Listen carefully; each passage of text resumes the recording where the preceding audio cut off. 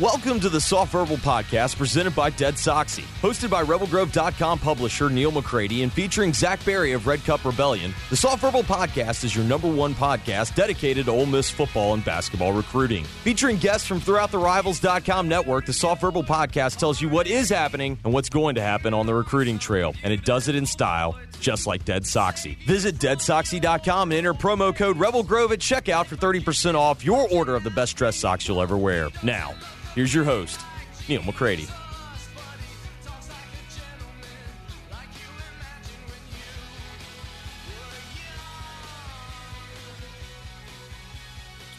Welcome into this Soft Verbal Podcast. You'll hear from Lane Kiffin here in a minute. You'll also hear from Zach Berry. He and I both spent some time talking after Lane Kiffin's press conference earlier today. This podcast brought to you by the fine people at Dead Soxy. Don't forget, go to deadsoxy.com, enter promo code HOLIDAYPRO at checkout. Get 35% off your order. Not too late to get the best socks you'll ever put on your feet to you in time for Christmas.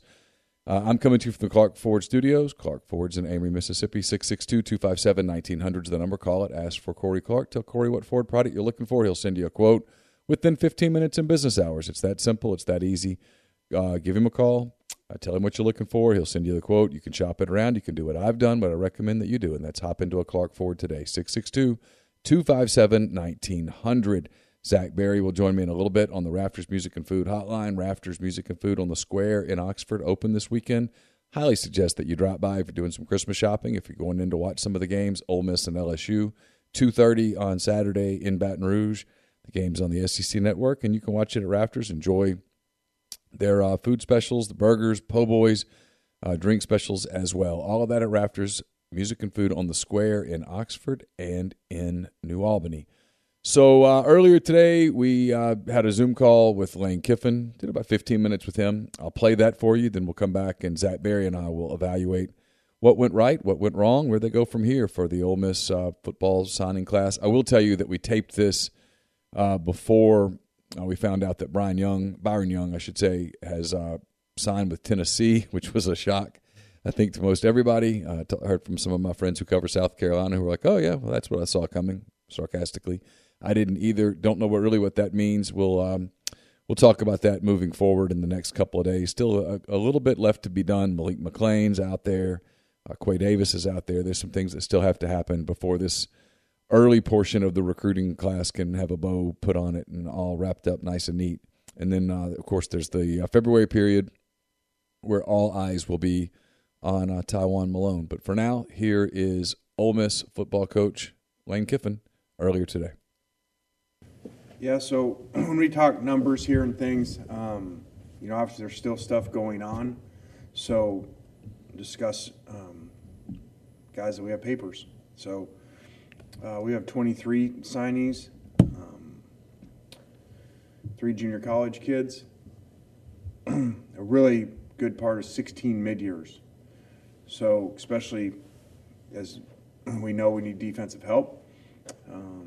If you watched our games this year, you know that. And so we knew we needed to sign defensive players, especially defensive line and secondary, with a lot of returning linebacker numbers that we have. So of the 13 defensive players so far, 11 of those guys are mid-years, which is huge because if we need guys to help next year, obviously them being here next month, some of them even being here next week for bowl practices will be huge. I think it's a really good class. We got to remember, where we're at with the COVID issues. I've said when that happened in these dead periods, that would, the schools, the bigger schools that had, been winning over the last few years, I think that was going to help them because if kids can't go visit places, it's hard to win them over. And you can't go in their homes, they can't come see you. So I think a lot of times kids are just going to go with what they know, maybe what they've already seen, or who's been playing in major bowl games the last few years. So I think our assistant coaches did a really good job utilizing the Zooms and trying to do the best that we could. Kids not coming here, which I think is one of the strong points here, the game day environment, the pregame, the town, the university. So just made the most of situation that we're in. And I think with that being said, to sign a top 20 class, you got to give a lot of credit to our recruiting people and our assistant coaches. Parrish, go ahead with the question. Lane, the word commitment gets thrown around a lot in recruiting, but when you hear that a player is committed to another school, does that change your approach, or what is your approach to recruiting a player that has been committed? It doesn't mean anything. Until a kid signs, it really doesn't mean anything. They're committed. All it does is tell you, who your challenge is, who you're going against. So that's why we don't push for early commitments, which if you look at us, a month, 2 ago, I'm sure that everybody thought we suck, and can't recruit. So there's kind of a plan when you've been doing this long enough. So we don't care about early commitments, but other guys, and a number of our guys that signed today, had told us a long time ago they were coming, and we told them not to put it out. So it's all game until they sign. How do you project MJ Daniels? More than one position, two sides of the ball. What do y'all see for him? I think potentially could play a little bit. Definitely a special teams offense, but primarily a defensive player. One that could play corner, safety, nickel.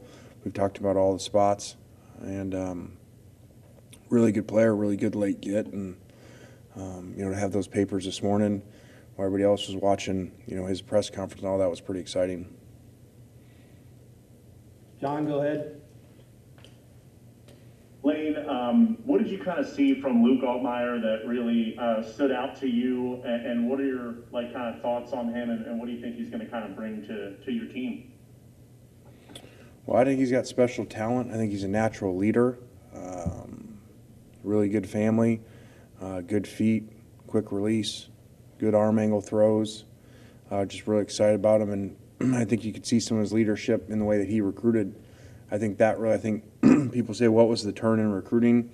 I think one was on-field performance, by us playing well and showing, our players having fun, excitement, the uniforms, the energy, and then I think the second thing was Luke turning. Kind of became a cool thing to do, and he helped recruit these guys too. And I know obviously Matt's coming back, but do you kind of see a scenario where Luke could really challenge Matt for that starting quarterback job? I don't think that, but we think he's got a chance to be a really good player. I don't think he's going to beat out Matt. I think Matt's going to come back as the number one quarterback in all of college football, and I think his numbers this year, are as good as anybody in the country, and so, we got. I'd take him over anybody. And I love Mac, but I think this kid's really unique, really special, and just his first semester with us on the field. David, go ahead. Lane, you mentioned the mid-year enrollees, and some of them will be joining the team next week. Have you got an idea of the number of those guys that will be with y'all next week? And secondly, how do you begin to integrate those guys into bowl practices? I don't know that yet. We don't know what bowl we're in, so we don't know the date of that and how far back till we start practices. So we got no idea about that stuff, and I do not know which ones will be here next week. I just know that as of now, we got 16 that'll be here in January. How do you integrate the ones that will be there if there's an opportunity for them to practice? Well, they're going to do more just basic stuff with us just to get a feel for them. Probably go play service team for us to prepare for the bowl opponent. We won't have enough time to integrate them in, with our ones and twos, obviously, because they won't be playing in the game. Nick? Lane, you talked about making those pushes for the DBs and the defensive linemen. What kind of is the pitch to those guys when they're seeing the on-field product and they know there's that chance to play early maybe? Is that kind of what the pitch is for you guys? Yeah, just don't watch the game. So whenever you are performing, not well on the side of the ball, you don't like that, but there is a recruiting side to it too. Just like if you're a really bad team, period, on all sides, and kids say, okay, I can go there and play quicker. So Luckily, that's just the case on defense right now here. So I think these guys saw that. These guys had a lot of choices of places to go, very highly recruited kids, and I think they saw a chance to come play early in the SEC at a program that really is, a few stops away from, being in the top 15 probably. It seems like a lot of the defensive backs that you targeted in this class are guys who can play corner, safety, nickel, all of the positions. What's the advantage of going after these guys who can be super versatile in the backfield?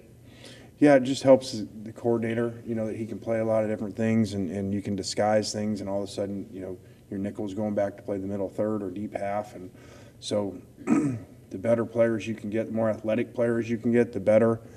We've always tried to even find, quarterbacks that end up being DBs so, that they got, really good field awareness to play all the different spots. ENC. Coach, talk about the job that Deke Adams has done for this class. I know Ole Miss has had trouble with the defensive line over the past few classes. Just kind of talk about the job he did. Did a really good job. We're still going. Hopefully 2 more there. So, and a huge need. We said DBs and D-line, but D-line number 1. You guys know better than me that, there's been a struggle here the last few years. And, when we got here, we saw that, unfortunately, with the lack of depth there. So big need for us, and something that was hard to address in the first class just because we got here so late. Follow-up question with the defensive backs. I believe my count is you got 9 defensive backs that's going to enter the January camp. Report to you in January. How do you implement so many new guys going in there?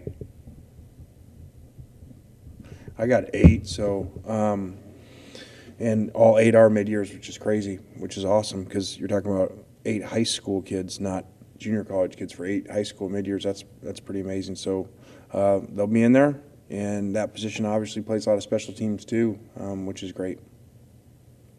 Thank you. Yep. Nick. Do you have a number in mind of how many people you want to take in February, or are you going to kind of try and stay flexible like you did last year? We're always flexible. This is challenging because, there were a number of kids that wanted to come today that we had to say no to just because of, free agency that's coming. So it's really like this was signing day, then there's another signing day in February. So how many spots you going to leave for that? Then you got free agency coming up for the first time in college football history, with the one-time transfer, which telling you, going through these numbers, these schools aren't going to have many spots. So this one-time transfer thing is great for kids and everybody wants it, but it's not going to be that great for kids in the end because there's going to be a lot of kids that think they're going somewhere, and there's no spots because we're capped now too with this other cap the last couple of years. So unfortunately, all these kids think they're going to go somewhere and they're not going to have places to go. You kind of bring up that idea of having to tell kids that want to come that they can't. How difficult are those conversations, and how do you handle those situations where you think you can take a kid and then last minute you can't? It's difficult. It happens everywhere, but it happens especially when, you kind of start the year slow from a recruiting standpoint, just because we hadn't been here. And remember, we're signing a lot of these kids we have never met in person. So it was a strange year. And then when all this energy started happening in the program and, like the shirt they sent me, exciting team, and these kids say it, all of a sudden, I wish we had 50 scholarships, very, very different than 12 months ago. Our program's in a much different place. The way that people view our program, specifically parents and recruits, than 12 months ago. I mean, it's like we're at a different school. Joe, go ahead. Yeah, Lane, I saw your Twitter feed today. You having some fun. I know you've been wearing the Flip This shirts, and I saw you retweet something referring to Jackson State. I guess for you, what's your reaction on what you and Dion have done during this recruiting period with flipping some big-time names? Well, I was just said retweet if you didn't lose anybody to Jackson State, so we didn't, so I just hit retweet. That's awesome, what he's doing. Really neat, really cool. I mean, I walked by the TV on the way to practice. He's on ESPN today, and so I've said it before, you hire a head coach, sometimes it helps your football program. Sometimes you hire a unique head coach, it helps your entire university and changes the perception of your university and the amount of energy and, about how many kids want to go to the school, how many applications come in. So, it's why football has always been the driving forces at schools. I'm sure that's happening there. David, go ahead. Lane, you signed the kicker, Caden Costa, in this class. If you would, just kind of tell us what you think he's going to bring to the program that you used a scholarship on a kicker. Well, this position's hard to evaluate, obviously, for everybody, but especially in college because it's not like the NFL where you have all the time with them. So we've always kind of ended up leaning on people that's their thing, Chris Saylor, other people that work with the kids and stuff. So, those people raved about him. I think that he won a lot of areas in the kicking camp, that they had him number one in a number of areas. So I've always said, if you find a special one, put him on scholarship. Everybody wants to do the walk-on thing. I said, well, that sounds great. Everybody said, oh, don't waste a scholarship, until you're at the end of the game, you lose the game for wide right. So I bet Ed Ogeron's pretty happy that he's got a kicker on scholarship. So after Saturday. Joe, go ahead. Yeah, Lane, and just with your class that you're bringing in, I guess in your experience and even the situation that you are in now, what do you think is the year that you'll kind of get the return on your investment in these recruits? I've heard coaches say, you only see what players can reach their potential maybe 3 years after they come in. I guess for you, what's kind of that time frame for you? Do you want to see a return? Well, we've never stayed anywhere that long, so I'm not really sure how that works. But that was a joke. Okay, Joe. I think, a lot of times year 3, especially with high school kids, but I think because of all the transfers that are going to happen at places and stuff, I think you're going to see more than ever. You're going to be forced to play kids, in their first year. So I think you'll see an impact next year. Nick? Just for Saturday, did all the tests you expected this week come back clean? Are you back up as close to full slate as you can be? We are. We are back. The last guys are trickling in here yesterday and today, and I think we've been 3 or 4 tests in a row with nothing. So hopefully we can keep that up here for the next few days.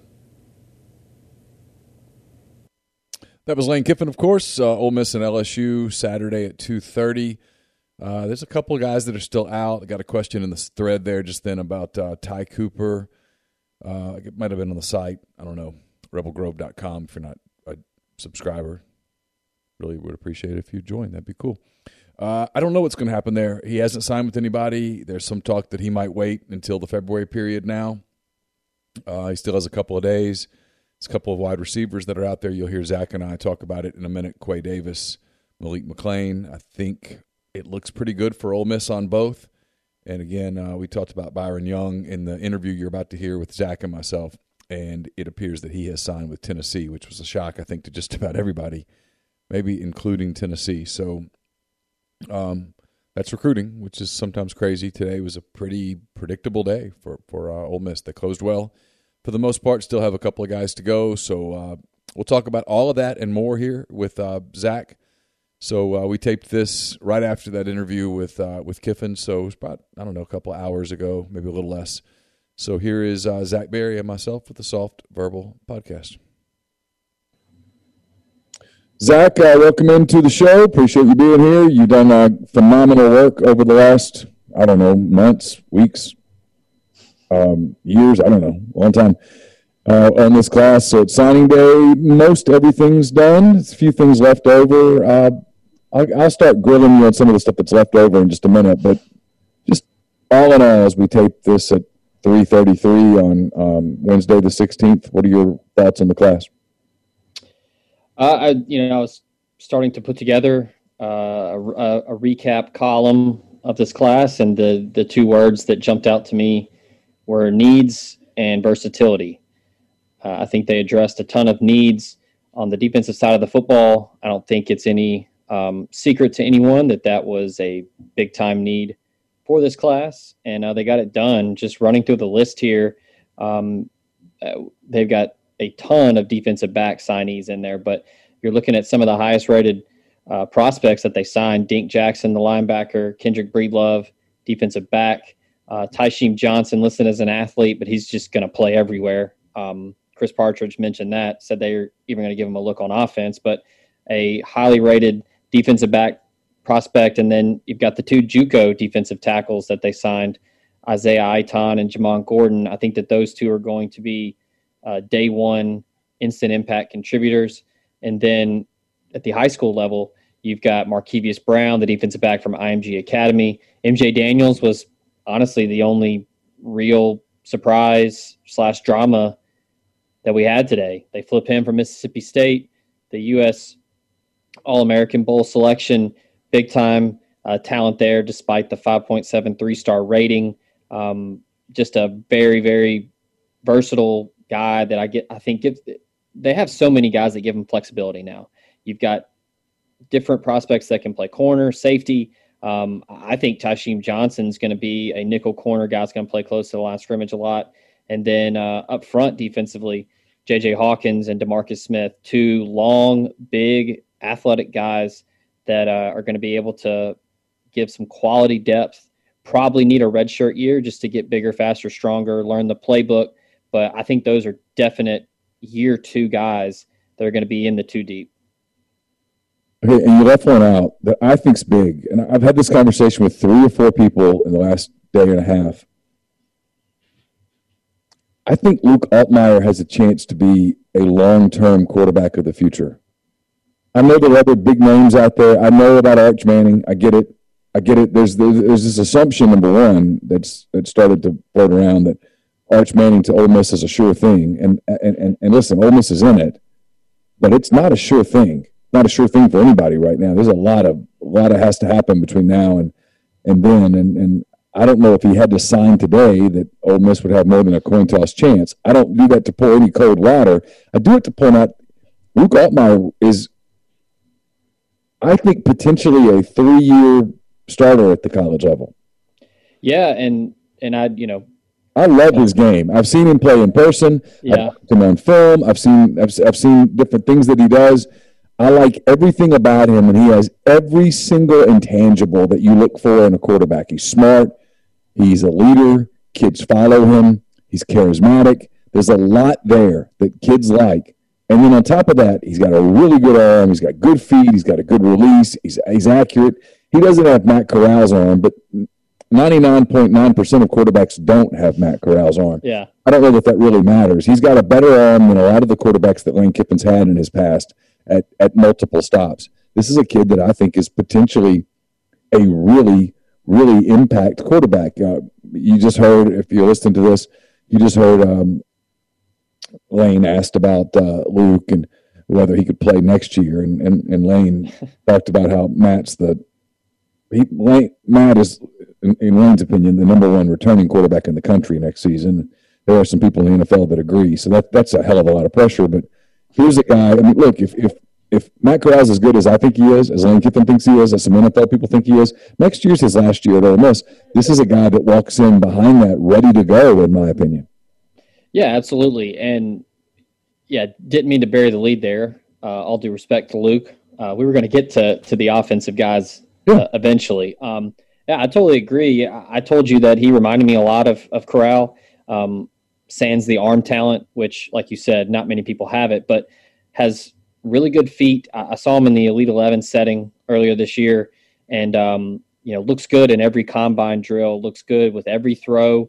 The one thing that scouts and analysts that I've talked to, the one thing they say a lot about him is his off-platform throws are really good, and he never looks uncomfortable. Whether that's in the pocket, whether that's moving, he always looks comfortable and looks confident in every throw that he makes. And I think that the accuracy is there. And then, yeah, I mean, he's 6'2", 190, and I think that that's something that is going to help him as he gets ready for the college level and prepares to take over for Corral in a couple of years.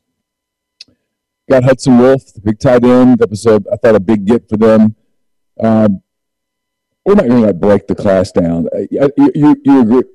I agree with everything you just said about where they got needs and they filled spots and they got some versatility and they got guys who can be impact players. Wolf is a guy who I think is potentially a traditional tight end who can also hurt you in the open field. He's very athletic, can do a lot of different things. I mean, he's a big time get. A lot of people wanted him. That's a big get for Lane Kiffin and his staff. Let's talk about what they didn't get, and then we'll talk about what's left. The two things that stand out that they didn't get, they need linebackers. There aren't a lot of linebackers here. Now that doesn't mean much because they can get into the transfer portal, as Lane refers to it, as free agency. And he's right. He was exactly right today where he talked about this is probably going to end up not being good for kids. A lot of kids are going to make egregious transfer errors and cost themselves college scholarships. But it is what it is, and he's going to take advantage of it. But there aren't linebackers here. What, if anything, do you make of that? I mentioned Dink Jackson, and I think that he's somebody that is just under 200 pounds, but they have him listed as a linebacker. I think he's going to play outside linebacker in this defense. He's going to need to get a little bit bigger to be able to be effective, in my eyes, at the SEC level. Now, that's not to say he can't make plays. He kind of reminds me, if we're talking former players, he's got a lot of Tony Connor in him. He's lean and he's long, and he makes a ton of plays. He's real aggressive. But the lack of linebackers here, they went big. They tried to flip Junior Colson from Michigan, didn't get it done. That was going to be a tough ask no matter what. The only real, I guess, glaring miss in this class is John Lewis. And you and I both were completely shocked when that happened. I think he caught everybody off guard. Not many people expected him to commit, much less to Mississippi State. Ole Miss had the lead at one point, and got to give credit to Mike Leach and his staff for getting that done because he's a hell of a prospect. But yeah, the lack. Not all they got today. Yeah, the sourcing was lacking over there, I guess. But yeah, I mean they need to find. I don't know if it'll be the portal or they're going to focus on new sources. Need to get some new sources. Yeah.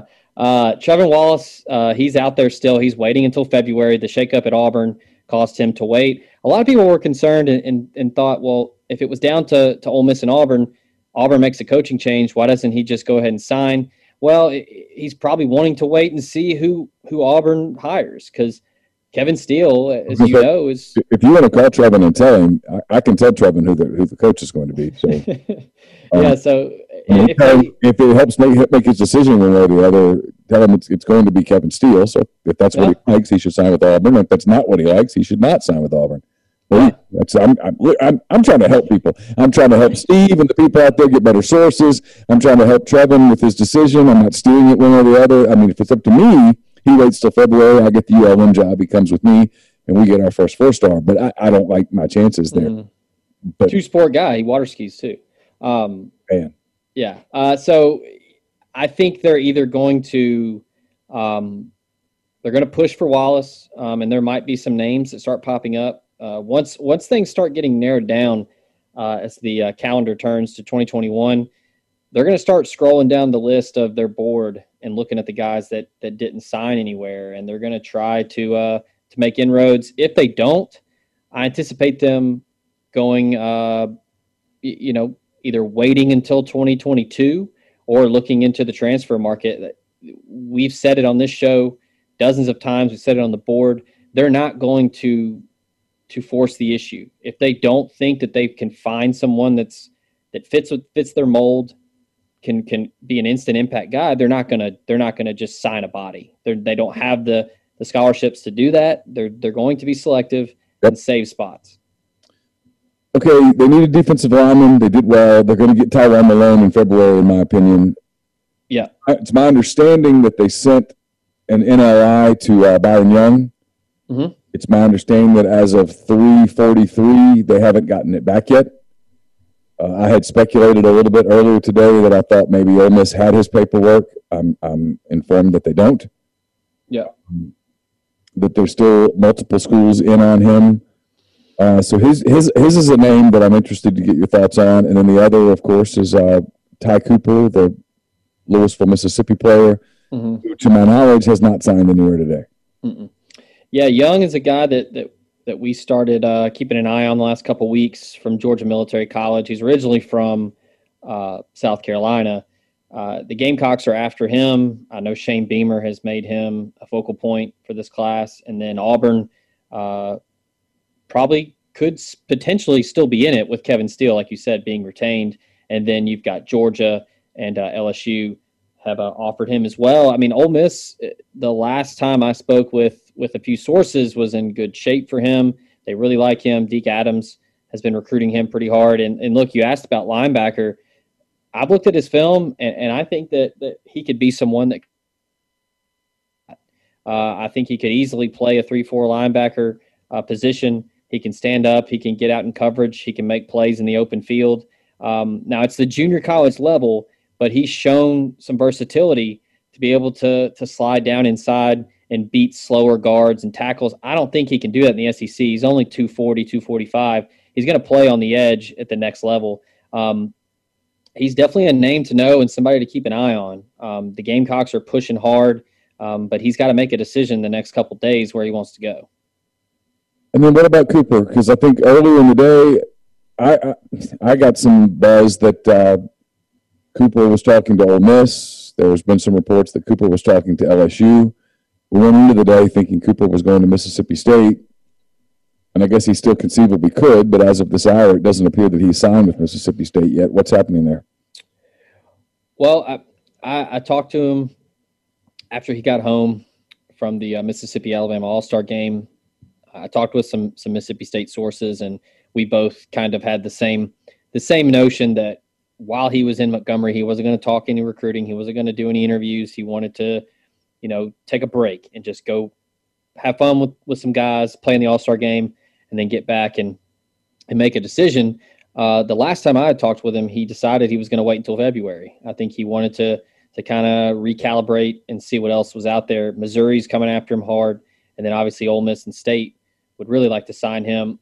I thought all signs pointed to Starkville. It seems like he's trying to find a landing spot. I'd heard those same rumblings earlier today that maybe he had reached back out to Ole Miss. At this point, with how tight the numbers are, and we saw how things shook out on Tuesday with McKeelan Pounders and him leaving the class, they're really tightening the vice. Well, Kiffin said they said no to some today, and I'm wondering if Cooper is one of those. I can't. Could be. I can't prove that, but with Byron Young out there, it could very well be. So South Carolina has not received Byron Young's paperwork either, and I think it's down to those two. I do too. LSU's.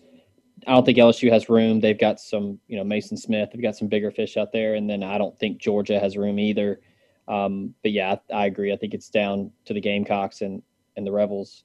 But yeah, maybe it's either or. I can't really say. Our sources can only go so far, and I don't know that verbatim. But if you pin me down, I think it's going to be either Young or Cooper for that last defensive line, defensive end, outside linebacker role. Because Cooper's kind of that same player. Yeah. 245. He's super athletic. I like both prospects.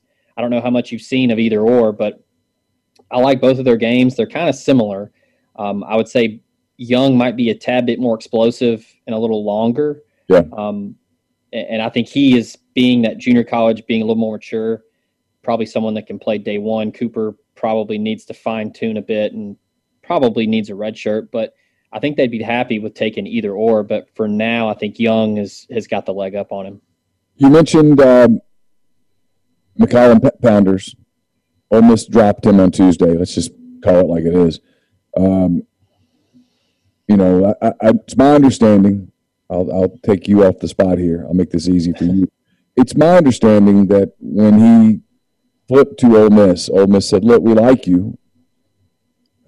We'll take you, but understand that your spot could get squeezed out." Mm. And it got squeezed out. And people might say, "Well, that sucks," and it does, but it's part of the game. And the one thing that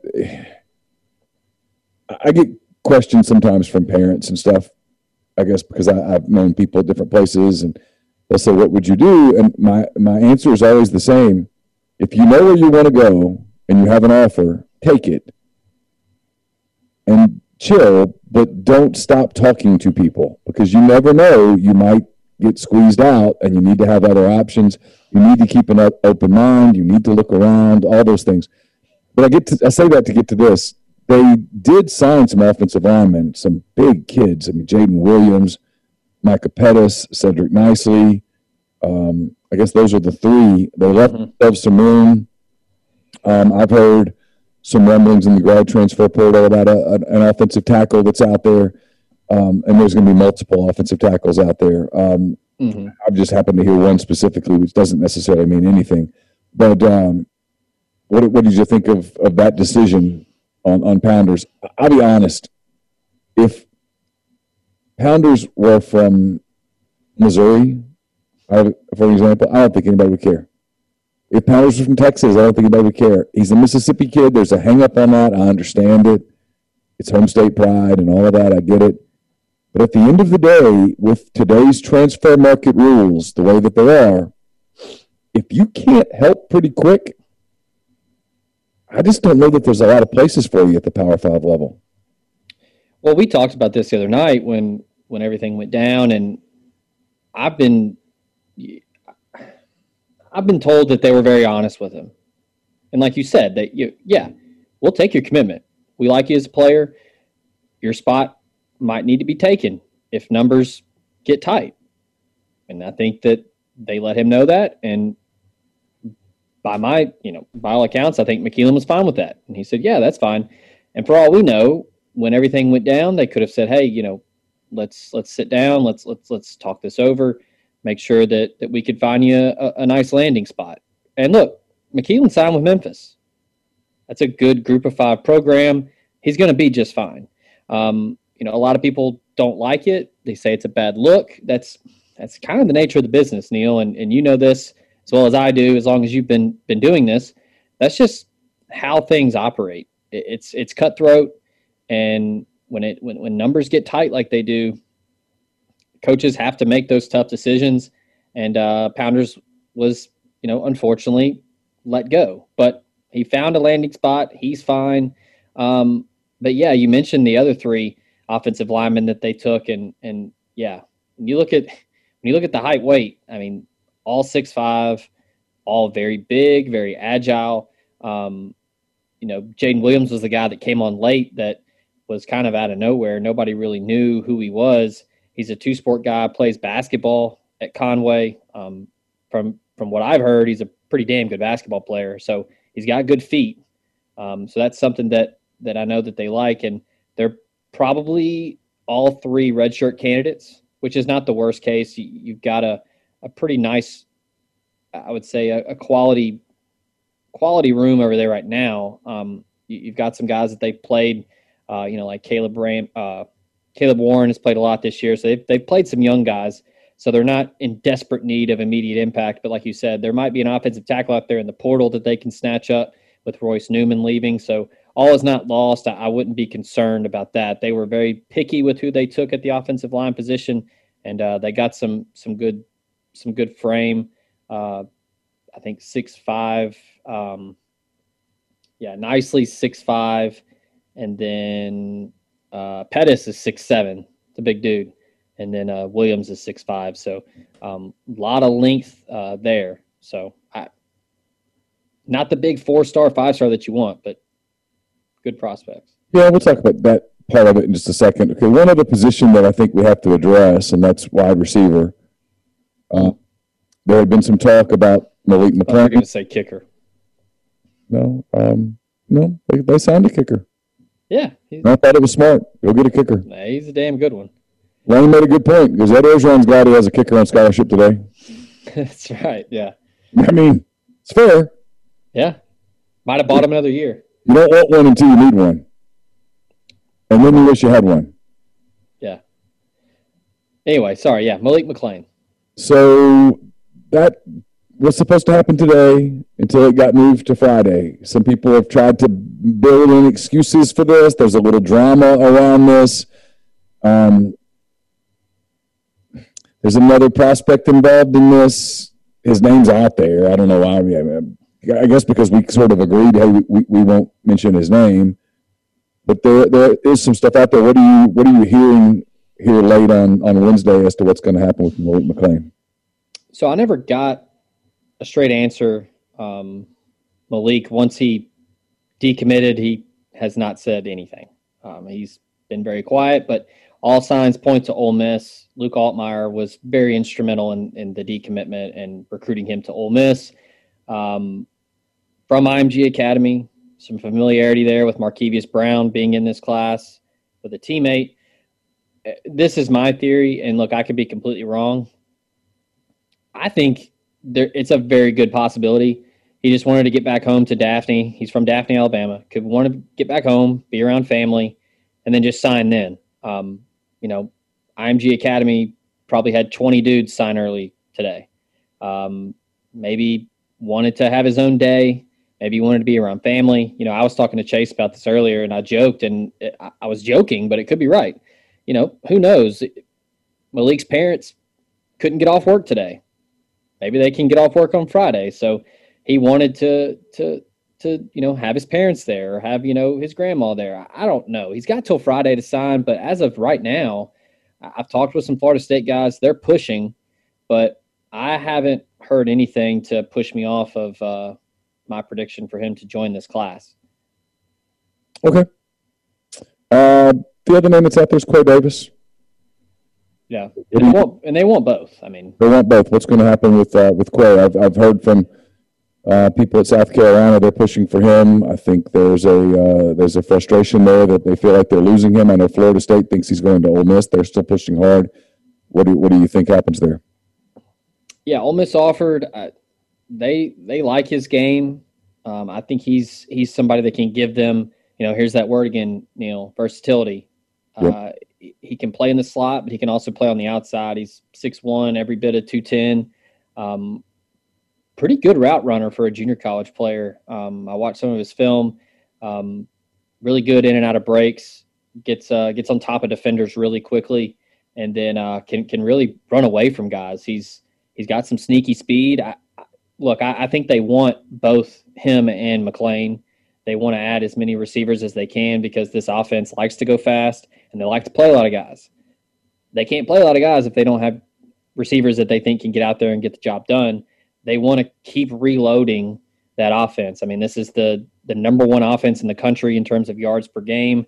They're just they got something to sell. I mean, that product, sells itself on the field. We talked about that before the season started about how probably the biggest thing that this recruiting class needed was for the season to happen. You can't have official visitors. You can't do face-to-face. So that product on the field was probably the biggest catalyst for looking at a top 20 class today. All right. So all in all, big picture, we talked about, you and I talked pandemic, I don't know what, 30 times on the Soft Verbal podcast. Yeah. It was a pandemic. They were unable to do any live recruiting after February, so they had a month to work in person on this class. Yeah. That's not typically enough. No. They're going to finish, I don't know, somewhere between 16 and 19. Let's call it that. Mm-hmm. This is a win, isn't it? I mean, if this isn't an A+, it's a solid A. I think right? So. I do. I was before today. I was hovering in that B+ area with the lack of linebackers. But look, I mean, this is a deep class, and like I said, they addressed a ton of needs. You've got, going by rating. I mean, you've got a top 100 tight end. That's as Joe John Finley called him today. He's an every down legitimate tight end who can do it all. He can catch and block. And then you've got Braylon Brown. A Rivals 250 receiver. But then you run through the defensive signees. Breedlove, Dink Jackson, Tysheem Johnson, Iton, Gordon, Brown, Daniels. I mean, they've got so many corners, and versatility is the word here. I mean, guys that can play all over the second level and the third level. And then up front, I think the defensive line is probably the sneaky group in this class. They've got a lot that they like there. And then look, I mean, make all the jokes you want, but Elijah Sabatini, a guy like that, big time get. Yeah, it's a Mississippi guy, but this isn't some Mississippi-made mantra here. This is a guy that Georgia offered and wanted. They were able to keep him. And then MJ Daniels made the big splash today. I mean, Georgia and Texas A&M wanted him bad. And I mentioned he was a U.S. All-American selection, so he played in the Mississippi-Alabama game. He shined in all of those one-on-one drills in Montgomery last week. Mississippi State was fighting tooth and nail until this morning when it was all said and done. They wanted to keep him. They knew how important he was to that class. And then another guy, the word versatility comes back up here. We hadn't even talked about him. Brandon Buckhalter, another Mississippi guy, can play receiver, could also play some safety. I mean, you want to talk about it physically imposing, 6'3", 210, coming down and run support is awfully frightening for folks if he chooses to play defense if they want him over there. I think he's a hell of a receiver and gives them another pass catcher that is big. I mean, I really think they've done a lot this year with the offense without a physically big guy. I mean, Elijah Moore is Elijah Moore, but then Drummond and Braylon Sanders and Mingo, they're not really huge. So that they kind of got a little bit of everything, Neal. And then, February, it could come down to one, and that's going to be Taiwan Malone, and that's going to be the absolute jewel of this class. And right now, I'd say that Ole Miss is poised to add him, and I mean, that's a slam dunk. I mean, that could be borderline A+. It could literally be just a one-person February class, right? It could be if Wallace sticks with Auburn, and then the only other name that I think is out there is the junior college offensive lineman Jordan Moko, but it's JUCO. Nobody really knows what he's doing. He's back in Australia right now. So what that lets them do also is turn the page to this 2022 class, which is going to be vital. And I think most of us agree. I'm starting to hear more and more buzz that come April 15, they're going to lift the dead period moratorium. That'd be huge. Some people have said they might extend it to June 1 and then lift it, which fine, whatever. Yeah. I do think they're going to lift it here fairly soon. What am I saying? Before the football season. I think next fall, from a recruiting standpoint, is at least going to be quasi-normal. Yeah. I guess real quick around the league, you do a national podcast. You talk to other people. I know you've kind of started building a network of sources. Who are the winners and the losers in the SEC?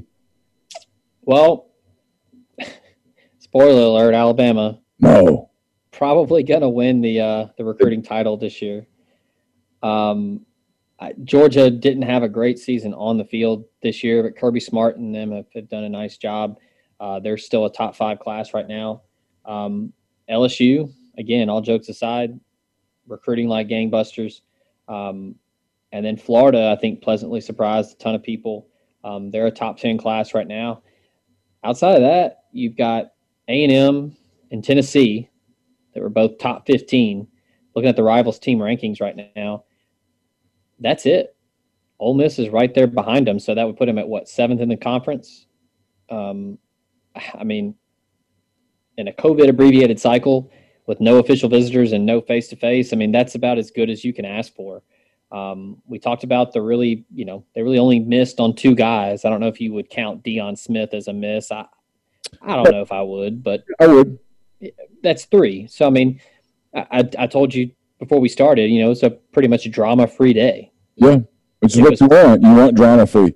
Yeah, before anybody gets angry, I can just tell you that Deion Smith was very high on that board, and they really wanted him, and would have viewed that flip as maybe the happiest of all flips. They by the end they really wanted Deion Smith. So to say that wasn't a miss would be disingenuous. It was a miss. They tried. Yeah, they tried. I think in hindsight, there's a wish that perhaps they'd worked that one even harder, but that's a little bit of a pandemic thing also, and they would have been able to work it harder otherwise. LSU had a jump start on it and got it. Good for them. I mean, look, Say what you want about Ed Orgeron, say what you want about LSU and this season and all that, they're still recruiting at a really high level.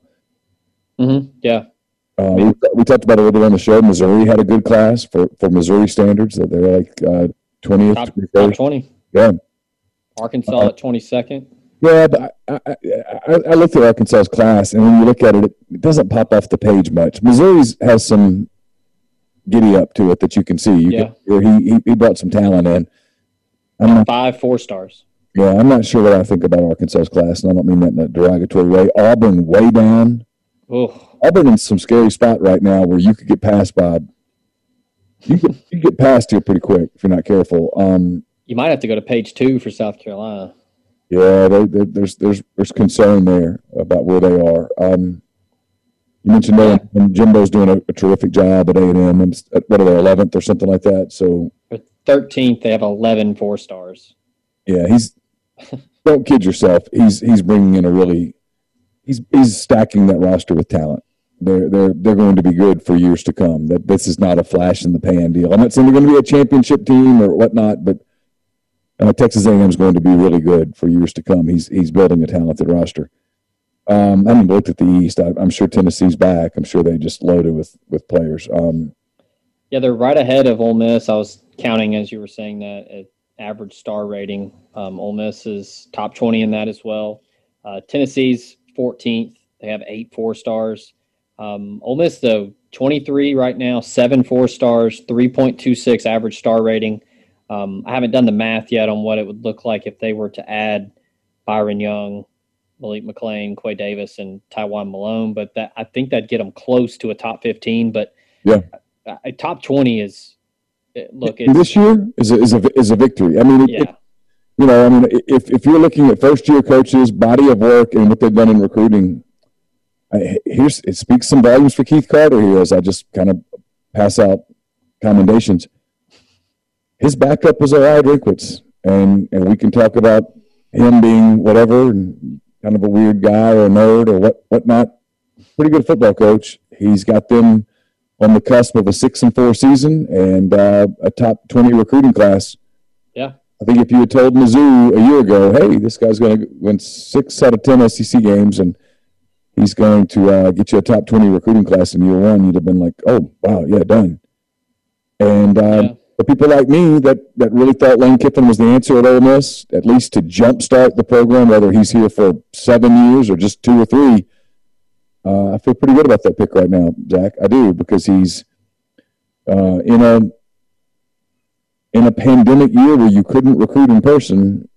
They're going to get really close to the top 15, and they've got an opportunity on Saturday to have a winning season and go to a New Year's, I guess it'd be a New Year's Day or January 2nd bowl game, whatever the case may be. Yeah, I think if you had told Ole Miss fans a year ago when the Egg Bowl ended, hey, you're going to have a winning season next year and a top 15 recruiting class, and you're going to play a New Year's Bowl, people would have said, what drugs are you using and where can I get them? Yeah, I mean, top 20 class, above 500, beat both State and LSU, play tight with Alabama, be in it in game 1 against Florida. You're taking that. It's one of the things you're kind of stealing the thunder from my column on Saturday, damn it. Oh, no, it's okay. The blowouts are over. Yeah. No one blew them out. They played Florida respectably, played Alabama incredibly respectfully. They kind of gave Arkansas a game. Yeah. To Arkansas's credit, they took it. If anybody thinks I'm knocking the hogs, I'm not. They forced the turnovers, made the turnovers, converted when they had to. They won the game. And then Auburn's probably the one that Lane loses sleep over. It's very clearly the one that bothers him. It's very clearly the one that bothers him. It's funny that's the one that bothers him, but it is. You can tell that's the one that eats him up at night. Is Auburn. Because you say everybody knows the guy touched it on the kickoff, but the early red zone turnover, and then. And look, credit to Auburn. They forced them out of their game plan, and Ole Miss made an adjustment and ran the football, and they were effective. But, it's kind of one of those, if they had one more minute on the clock. And Lane's a little irritated with the contact tracing for that game. It cost them some. We're kind of getting away from recruiting here for a second, but that's the one that bothers him because I think he looks at that and he talked about the momentum that happened late. I kind of think he looks back and goes, we would have started the momentum earlier if they'd beaten Auburn. Yeah, and then we hadn't even a little. Right. We hadn't even touched on the A&M game. If A&M doesn't duck them because Kellerman can't play, who knows what happens? And even if you lose, I think they would have played them in a good game. And that's just like you said, more momentum, more national relevancy of hey, like you said, nobody's blowing them out. Nobody's kneeling inside the 10-yard line on this Ole Miss team. And then they benefited when the second game, the rescheduled game, got postponed, and he talked about this. I think they would have liked to have played the game.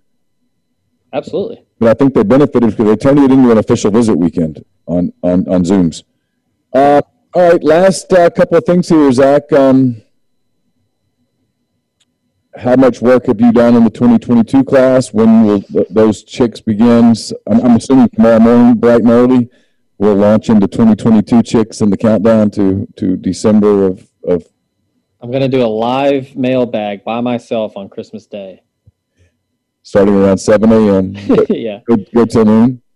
Yeah, that's going to be all jokes aside, 2022 is going to be a lot of fun. I think they're going to they're going to be going after some big prospects. And look, if they beat LSU on Saturday, and I don't know about you, I got to get my picks in. Been busy today, but I think they beat LSU.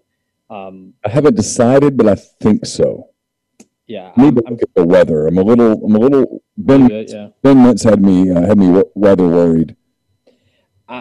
Here's my thing, and maybe giving away my pick here, but I'm very weary of how up can LSU get for this game, because they put a lot into that Florida game. Are they going to be able to get back up? Are they going to be able to come down off that emotional high and then get back up for Ole Miss? Because look, I mean, that was a big win for them, but they're still a mess. And they had a big day today recruiting, but Lord knows there's off-the-field stuff circling in Baton Rouge right now. Rain, and on Saturday, 60% chance of rain.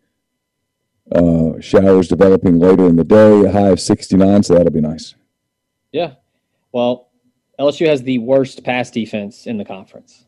So last time I checked, Matt Corral and them can throw it around a little bit. I would rather the ball be dry.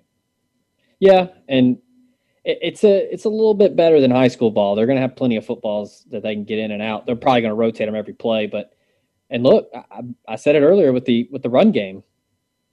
Don't sleep on Ole Miss running the football, and they're number one in the SEC in rushing. So if they have to get down and dirty, it's that type of game. Who wants it more? I don't know about you, Neal, but I kind of question if LSU really wants it. And the body language the past couple weeks outside of the fourth quarter in Gainesville has been pretty pathetic for the Tigers. So that's going to be – I kind of feel like Lane really, really, really wants this one. I do too. All right, last thing. I think launching into the 2022 class, I do think the goal of this next class is to put together that first championship caliber class, to build on this, to get into the top 10 in the rankings, to start making that move. I don't think this is going to be super patient. I think you're going to see that approach in the transfer portal. I expect a really aggressive recruiting effort from these guys going into the next class. One of the things that he said today that was interesting, though, is he doesn't really think much about early commits. They don't matter to him whether he gets them, whether somebody else gets them. I actually think he sort of likes this stalking from behind perspective on recruiting. And so that bottom line is I think it's going to be a really good year to be at rebelgrove.com and with us at the Soft Verbal podcast, because I think there's going to be a lot more fireworks in 2021 than there were in 2020. Yeah, they can really start things off with a bang in February with Taiwan Malone, and then just kind of use that as a jump start into 2022. I think, yeah, they're going to go big. You know, I'd have to look and see what 5 stars they're in on. I know a couple. I mean, if you want a name, Walter Nolan up the road in Memphis is probably the 5-star I think they have a legitimate shot at. But yeah, they're big game hunting, and we always use that term. That's going to be it. It's going to be some big names. They're going to try to get a top 10 class. All right, so you'll be wrapping up some of the stories with the remaining guys that are out there, and then we'll take a little break here on the Soft Verbal and get back to it sometime probably in January. There's not a lot to talk about in the next 2 weeks. Unless there's a reason to have some sort of an emergency, quick little Soft Verbal podcast, at which point we'll throw one together. But hey, great work. All jokes aside, I don't think too many people know just how hard you worked on this. How many times you're on the phone, all the things that you did. We were really prepared for today, thanks to your foresight and getting ahead. So great work. Hope you enjoy a little bit of a break over the holidays. Merry Christmas to you and your wife and the little one. Hope Santa Claus brings a sack load of toys. Speaking of your daily sack full, hope Santa brings a sack full. He's got too many toys. We don't need any more. Yeah, something tells me he's going to get more. All right, we'll see you later. Thanks.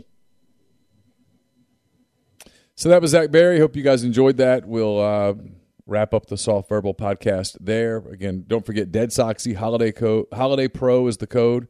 35% off. Probably ought to jump on that now because it's the 16th. My ULM math tells me that gives you 9 days, so you better hustle. We will have a hand raise guys tomorrow night. Chase Parham will be back in here, and we'll take your calls. We'll talk for a while, see what's going on, get you ready for LSU and Ole Miss. We'll have programming all day on Saturday, and scoreboard business at 12:30. We'll have stuff before that. We'll replay this, for example, and get you coverage for the regular season finale, Ole Miss and LSU. Ole Miss just put out a thing about bowls, so they're going to find out their bowl destination Sunday. So we'll be talking about that as well. So until tomorrow night, hope you enjoyed the Soft Verbal podcast presented by Dead Soxy. Don't forget deadsoxy.com. Holiday Pro is the promo code. So thanks for being here. Hope you enjoyed National Signing Day. Until next time, take care.